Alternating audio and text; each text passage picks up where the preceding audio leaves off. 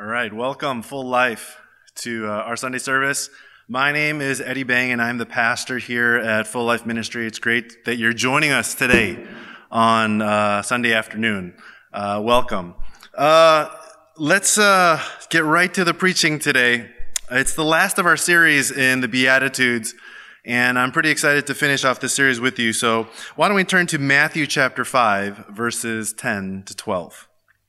Matthew chapter 5, verses 10 to 12.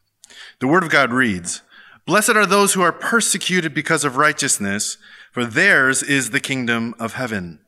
Blessed are you when people insult you, persecute you, and falsely say all kinds of evil against you because of me.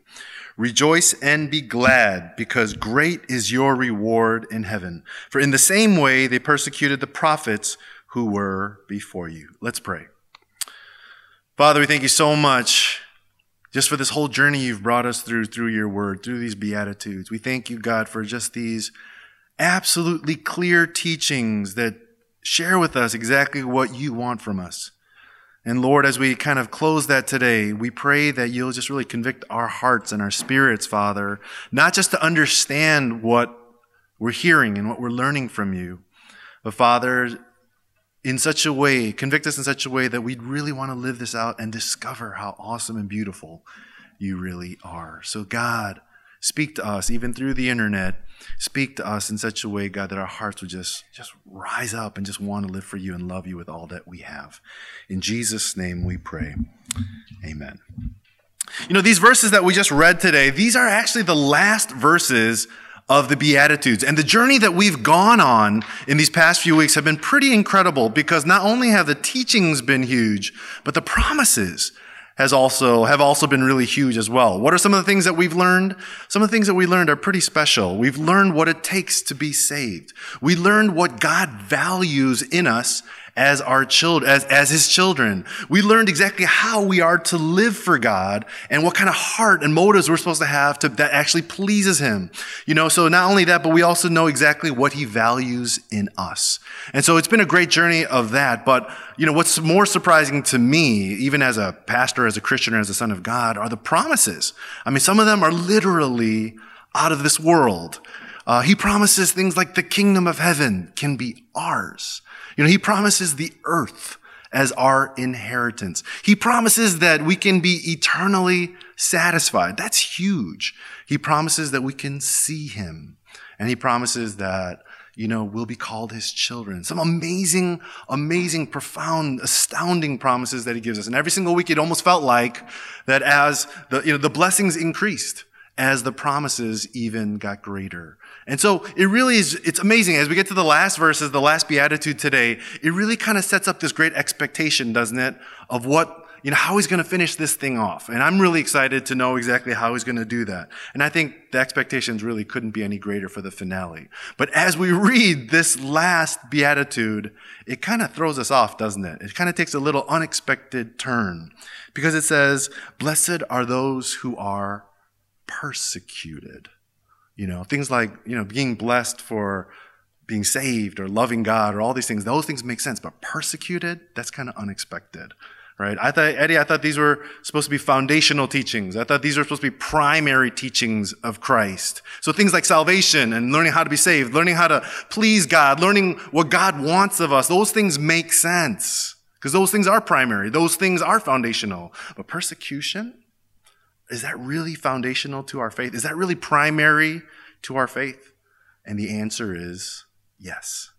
Yes, it is. And, it's primary because we know that's true because the reward for persecution is the exact same reward that we get for salvation in the first beatitude. Blessed are the poor in spirit, for theirs is the kingdom of heaven. Blessed are those who are persecuted for righteousness, for theirs is the kingdom of heaven. The reward is exactly the same. And if you look in the original language in the Greek, it's the exact same words. So what God is conveying to us is pretty amazing, because what he's saying to us is that he expects salvation and persecution to go hand in hand in the life of every believer. It's not really a pleasant teaching. But this is what the Word of God says. So yes, persecution is foundational, is primary in the life of a believer. And just in case that wasn't clear enough, Jesus then continues in verse 11, and he goes on to say that blessed are us in God's eyes when people insult us, when people persecute us, when people falsely say all kinds of evil against us. And then to add insult to injury, he tells us and he commands us how we're supposed to feel about it. He says, rejoice and be glad. And if you didn't know any better, it sounds almost unfair, doesn't it? It even feels very, very cold. And it is, if we live a very us-centered faith. But the moment we transfer our hearts and our mindsets to really be Christ-focused and Christ-centered, all of a sudden we start to begin to realize the true treasure and gold behind all of these verses. There's so much more behind them. For those who go on to live out these verses, they'll discover that there are reasons for persecution. There's actually a persecution that brings joy into our lives. It seems unbelievable, but it really is true. Now, before I get into what these verses mean, I want to point out something really unique about this last beatitude. All the beatitudes that we read before, they're actually all in the third person. Blessed are those who ... right? But all of a sudden, when we get into this last beatitude, it turns into the second person. Blessed are you. Right? And that shift is really, really huge. And not only is it just once, but that word you is repeated many, many times. And so Jesus is not only conveying what is eternally important, but he's also very intentionally conveying how intimately he wants to journey with us through it. Right? And so, and I think the reason why he does it is a very simple spiritual principle. Nothing brings us closer to Christ, and nothing brings Christ closer to us than when we are willing to suffer for him and when we are actually suffering for his name. And so I love it right away as we study this together. I love it that Christ is signaling to us that if we are willing to give our lives completely to him and to even go through persecution and suffering for his glory and for his sake, that he's with us every single step. So what are these verses saying? What do these verses mean? Well, let's start from the beginning. It says, blessed are those who are persecuted because of righteousness. And those last three words, because of righteousness, really are the key words to this verse. Because of what it's conveying to us is the type of persecution that God blesses is the type of persecution that we receive when we try to live our lives for God's glory and not for anything else. And that differentiation is actually extremely important. In my life, I've seen so many Christians get persecuted, but not for living for Christ, As a matter of fact, I think a lot of times they get persecuted because of their lack of Christianity. And this is what I mean. There are a lot of Christians, unfortunately, in this world who are rude. There are a lot of Christians in this world who are insensitive, who are thoughtless. A lot of them even have very unpleasing personalities. And so when they get rejected, a lot of times they say, oh, it's because I'm a Christian, I'm being rejected. When in reality, the reason why they're being rejected is because they're just, they're rude and, they're being insensitive and it's just for who they are, Other people, they get rejected for being proud and judgmental. And even worse, a lot of times people get rejected for being piously obnoxious, right? And I'll be very honest with you, whenever I meet Christians who are really piously obnoxious, even I want to persecute them because it's just so annoying, right? And so, a lot of other Christians, they get persecuted because they're lazy, or they're simply irresponsible. And so incompetence mixed with arrogance, that's a sure formula for being persecuted. But I just want to be clear, our verses say today, and God says very, very clearly today, that is not the type of persecution that he's going to bless. The type of persecution that he's going to bless are those who get persecuted because of righteousness. And to be clear about what that means, to be persecuted because of righteousness means a righteousness from living out the previous 7 verses that we've been talking about for the past few weeks. Because anybody who lives out those verses, it's pretty much guaranteed. If you live out those verses, you're going to get persecuted because this world can't tolerate a person who lives out those verses. Let's go through a few of those together. Being poor in spirit, people don't like being poor in spirit. People hate that concept. People hate the concept that we actually need God for anything. People love the self-sufficient. People love to depend upon themselves. So they find those guys just absolutely, repulsive. What about those people who mourn? People who mourn are people who understand that they're sinful. They need forgiveness in their lives. And people don't want to hang around with people like that. They want to believe that they're inherently good, but we're telling them, no, we're inherently bad. That's someone who's going to be persecuted. Meekness to the world is weakness, right? People who hunger and thirst for the spiritual in Christ, those people are repugnant to those in this world who only lust after things that they can touch and feel and taste. When people get hurt in this world, retribution, revenge, those things make sense to people, not mercy. People who are merciful, they're like perceived as weak people, as doormats in this world. People get offended by those who are pure in heart, right? Why? Because when they're next to people who are pure in heart, it reveals their evilness to themselves because they're so pure, right? And lastly, peacemakers are troublemakers because a lot of people just simply love sweeping issues underneath under the rug in relationships, but peacemakers don't do that. Bottom line is that living for Christ goes against all the principles of this world. And for those who live faithfully in this way, they're going to get persecuted somehow and in some way. And, just take, for example, all the faithful people in the Bible, right? People who live faithfully get persecuted. Did you guys know that all the prophets in the Old Testament were persecuted? Well, Jesus says that in our verse today. But all the prophets in the Old Testament, because they lived faithfully for God, they got persecuted. When we look in the New Testament, Jesus and all the disciples, except for one, actually died for Christ. Right? Isn't that amazing? And so it's amazing when we look at this. The Apostle Paul, even afterwards in the New Testament, he's the one that writes this in 2 Timothy 3:12.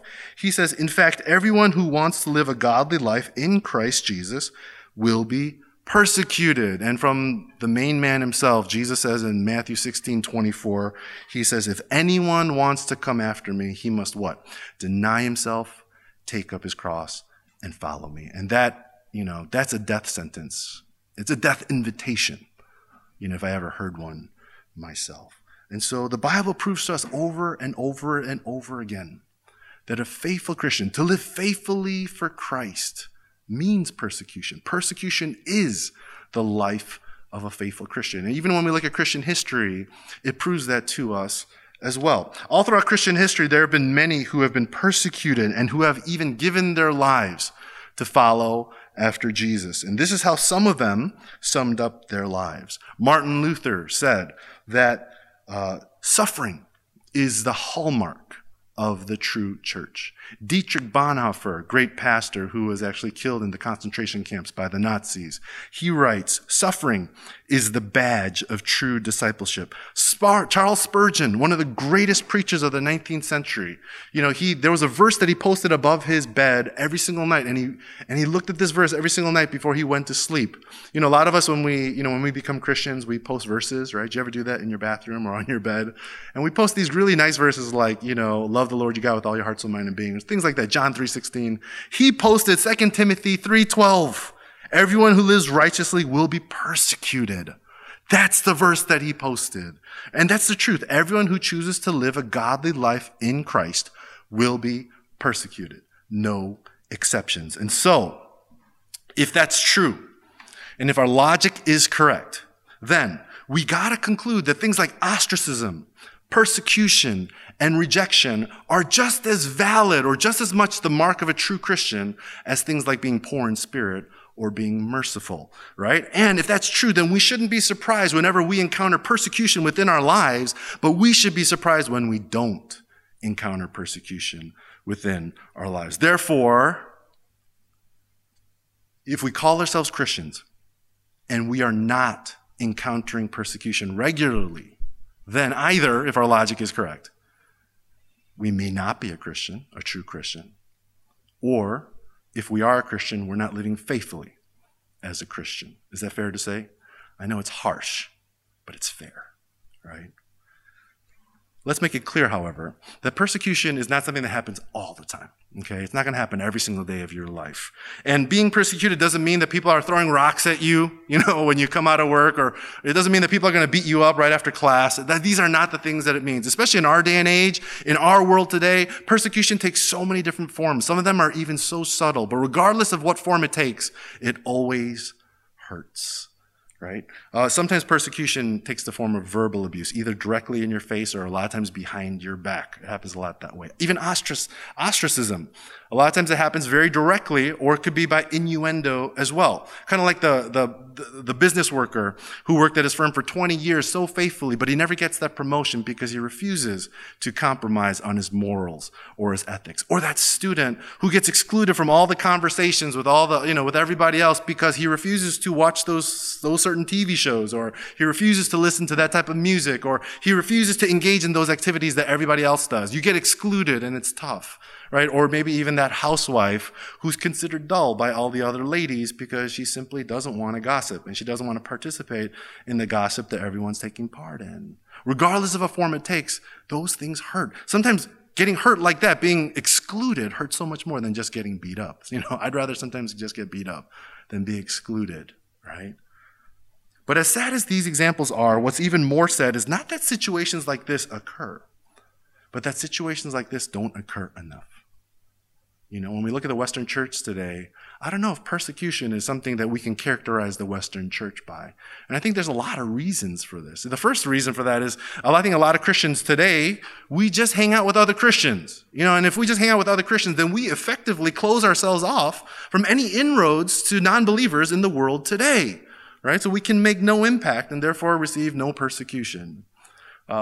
And secondly, and I think even greater, the reason why the Western church is not characterized by persecution is simply because the church has become so much like the world already. I read in a book this list, and it said this: if you want to get along with the world, the formula is simple. Approve of the world's ethics and morals, at least outwardly. Live for the same things as the world does, to be rich, popular, comfortable. Laugh at all of the world's humor. Immerse yourself in its entertainment. Smile or be silent when God is mocked. Act as if all religions converge on the same road. Don't ever mention hell. Draw no moral judgments. Take no stand on moral political issues. Don't share the gospel at all. And if you do all those things, you'll have smooth sailing in this world. Do any of those sound familiar? Do any of these things characterize your life or your faith as a Christian? As I began ministry and many years into ministry, I kind of thought that I was doing pretty well. If you asked me these questions 5 years into ministry, I'd be like, yeah, I'm pretty good at that. But it wasn't until I took a secular job that I discovered that I was probably compromising in a lot of these areas. I actually worked at Apple 12 years ago. I actually helped open the Sydney store and the Chatswood Chase store. Yes, I'm an Apple freak. I kind of am, I don't know these days because it's so expensive. Anyway, I used to work at Apple, and you would think that back then I was a Christian of 18 years, and you would think that being a Christian of 18 years that you'd be really solid in all of these things, but quite honestly, I probably violated almost every single point on that list while I was at work. I remember there was even one day, it was on the Easter weekend, and people were talking about how ridiculous it is that Jesus Christ was crucified on a cross, right? And then they turned to me and they said, Eddie, you're a pastor, aren't you? What do you think about all that? Is that really true? And, they were kind of making fun of Jesus and stuff. And for me, I knew what I felt and I knew what I wanted to say. But all I ended up saying was, I guess we all have our opinions, don't we? And the reason why I say it that way is because I didn't want them to look at me as a religious zealot. I didn't want them to think that I was some crazy Jesus freak. And I cared more about my reputation among those guys than I actually did about what Jesus thought about me. And, I think about that moment so often. I wish I could have that moment back. I wish I could have said what I really wanted to say. And I really wish I could have pleased God with my heart, my attitudes, my actions, everything. But I didn't, because I cared more about them than I did about God. And, if I had said what I really wanted to say, if I really wanted to say, then I would have been judged and they would have thought all these things. They probably would have made fun of me very, very publicly, but who cares? Because God would have been proud of me. Out of that experience, it kind of solidified two big things to me. Especially when I think about it, it constantly solidifies two huge principles for me that, if you want to be a faithful Christian, and if you want to open yourself up to persecution and be, available to persecution, there are two things that you really have to remember, and two things that I forgot that day. And the first is this: our lives are not our own. Galatians 2:20 says this: I've been crucified with Christ. It's not I who live now, but it's Christ who lives in me. And in the life I live now in the body, I live by faith in the Son of God who loved me and gave himself for me. We will never get persecuted in our lives as long as we retain ownership over our own lives. And the reason why is because when we retain ownership over our own lives, our default mode is to protect ourselves, even at the cost of God's glory and God's ways. That's what happens. Right? And that's exactly what happened to me. But these verses say that the moment that we put our faith in Christ, we are to surrender ownership into Christ's hands. Our lives are no longer ours. And from that point on, all we are faithful servants, obedient servants, called to make God's name greater, called to make God greater in this world, even at the cost, or maybe even especially at the cost of ourselves. We are to value God and his name and his glory greater than ourselves. Our lives are not our own. Secondly, if we want to live as a Christian in this world and be made available to persecution, then there's a conscientious price that we need to be willing to pay every single day. I said in the previous point that his glory has to mean more to us than our lives, but the reality many times is that it isn't. If we're very honest with ourselves, a lot of times I care more about myself than I do about God. I care more about my preservation than I do about God's glory and his will and all that kind of stuff, if we're honest. But that's where spiritual discipline comes into play, because what spiritual discipline is it's training our minds and our hearts that think this way for ourselves to think that way about God. And what that means on a very practical level is making choices that actually might hurt. And making choices that will invite persecution into our lives, because these choices will make God greater. And that's what it's all about. Paul understood that principle so powerfully that in Romans 12:1, this is what he writes. And it's probably a verse that a lot of us memorized.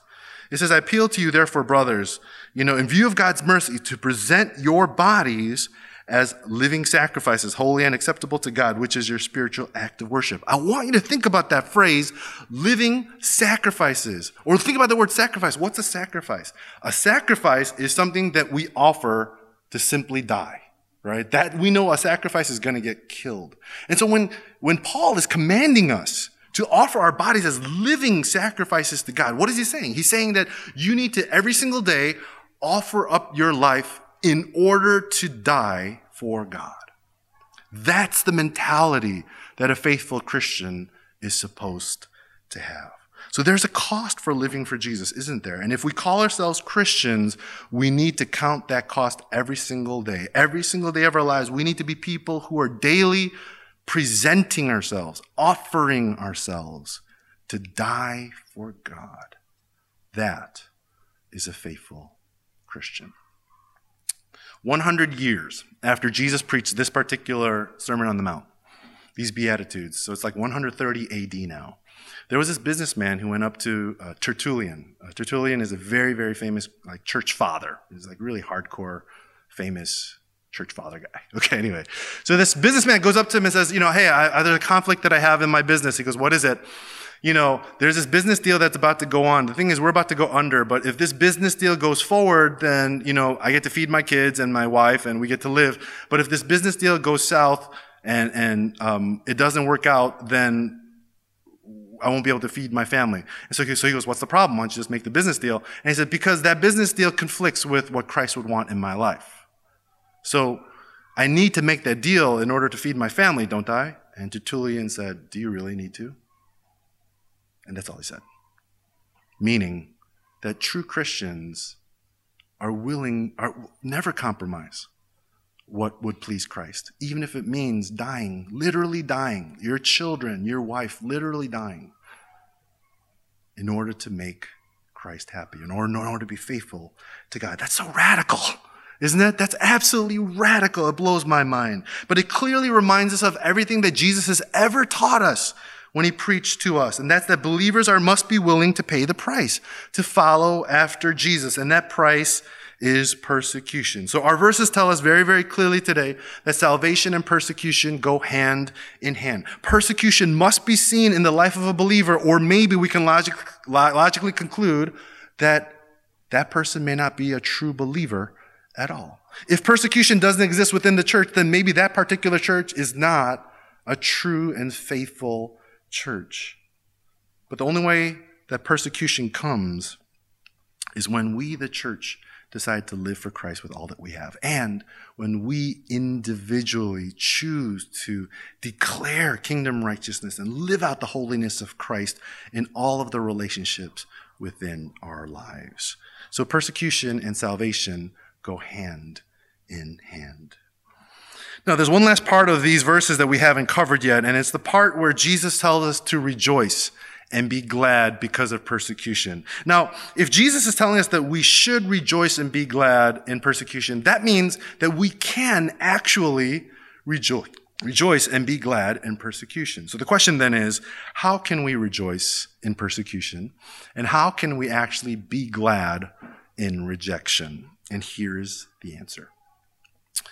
We can rejoice and be glad every single time we are persecuted, because Christ always uses persecution to bear eternal fruit.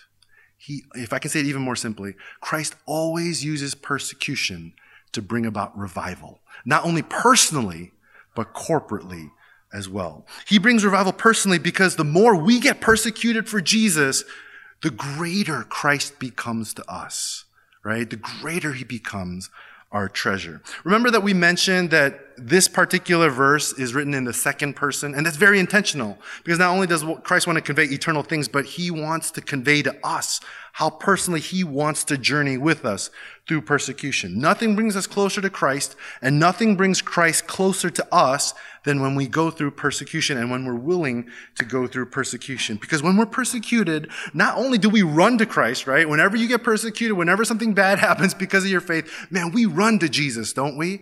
And not only do we run to Christ, but at that moment, we know when we feel that Christ is running to us. And not only does he run to us, but he embraces us, he comforts us, he loves us, and he strengthens us, and he encourages us. And it is that makes that absolutely awesome. And the thing is, if the person that we're getting persecuted for reveals himself to us in such a way that we actually end up treasuring him more than the pain and the suffering that we're going through because of it, then that is a reason to rejoice, isn't it? It is. And so the greatness of this reward that Jesus talks about really is Christ himself, isn't it? And not only does he make that persecution worth it, but if the reward is more of Christ, not only can we rejoice and be glad with every persecution that comes our way, but unbelievably, sometimes it really makes us hunger for even more persecution, if we can have more of Jesus as a result. That's exactly what Paul means when he writes here in Philippians 3:10. This is a crazy verse, but it's probably one that you memorized as well. But he says, I want to know Christ and the power of his resurrection, so that I might share in his sufferings, and here we go, even becoming like him in his death. And what he's saying here is, I understand that the more I get persecuted for Christ, the more of Christ I get. And I love that. And I want that so much within my life that I actually want to not just suffer as Christ did, but I want to die like Christ did. That's absolutely nuts. That's absolutely crazy. But it rings so true, doesn't it, to those who suffer as Christ did. So we can rejoice in persecution because Jesus becomes greater to us. So Jesus brings revival personally, but he also brings revival corporately. Because the more we get persecuted for our faith, the more people will actually come to Christ, right? You know, throughout history, whenever persecution hit the church, and you can just Google it yourself, whenever persecution hit the church, that's when God poured out his power through the church immensely. Right? People will come to Christ. People will turn from their sin. People will start living for Jesus. And Christ, what we realize is Christ uses persecution to bring revival. And let me back that up with a few stats here, okay?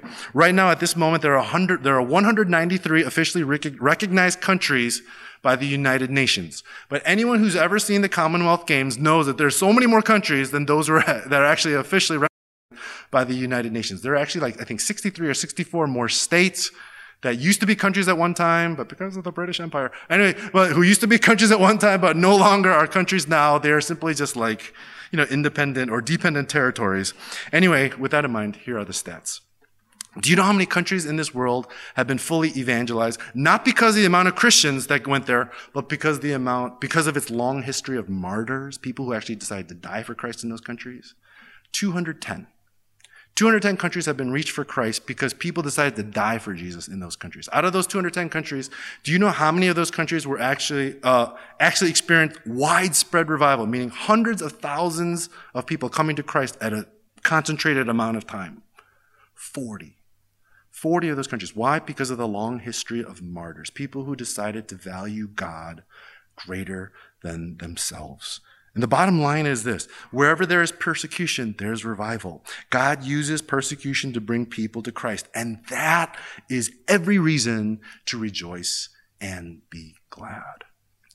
Practical lesson. If you want to see people come to Christ around you, then what we need to do is very, very simple, isn't it?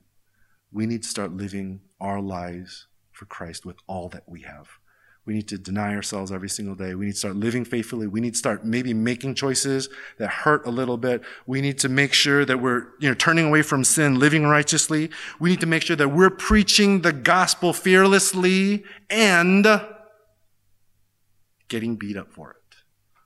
We need to make that choice. We need to make that choice every single day to live so faithfully for God that we're willing, and we might even make choices to get persecuted for it, because we know that when we do, not only will God and Christ become more valuable to us, but God will use that persecution to bring many to Christ through our persecution, right? The prophets did it in the Old Testament. The disciples did it in the New Testament.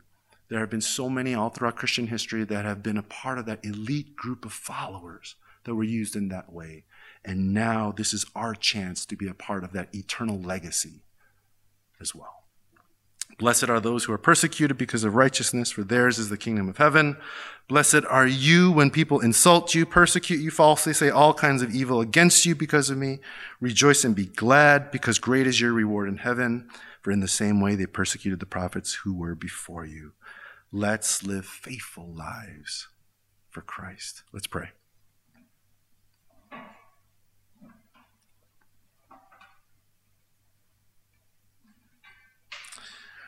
It's a very difficult